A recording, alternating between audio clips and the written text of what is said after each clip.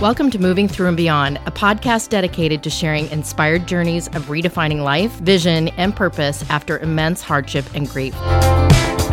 My goal with this podcast is to give you hope and to let my guest journeys inspire you to make the choice to keep looking up. I'm your host, Carrie Conley. Before we get started, I have a quick favor to ask. I'm on a mission to impact 1 million lives, helping youth, their parents, and young adults decipher their life vision to make an impact. One of the ways I'm doing that is through this podcast, Moving Through and Beyond, which is why I'm asking you to simply hit that subscribe button on whatever platform you are listening to.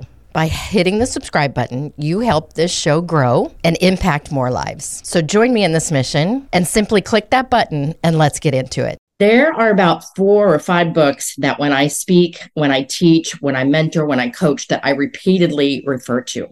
And one of those books is one of my absolute favorites. And many of you know this book. It's called Outwitting the Devil. It was originally written in 1938 by Napoleon Hill and was not released and published until 2011, annotated by my very good friend and mentor, Sharon Lechter. 3 things I want you to know about this book and why I highly recommend it. Number 1, the story behind why this book was not published until 2011 is fascinating. It actually was locked in a vault, and there's great detail that they go into in the book as to why this happened. But just suffice it to say that there is a lot of information in there that Napoleon talks about that was very controversial during that era. The second reason I want you to read it is because a lot of those things that you're going to hear and read in that book are all coming to fruition in this day and age. It's actually kind of freaky. It kind of raises the hair on your arm, so to speak. And the last reason I recommend this book is everything that is behind it.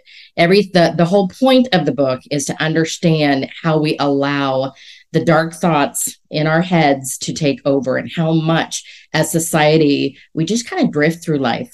So it'll really wake you up as to how intentional you are living your own life and just to become aware of your thoughts and how to change them. If you found this episode inspiring or helpful, please share it with a friend or a family member.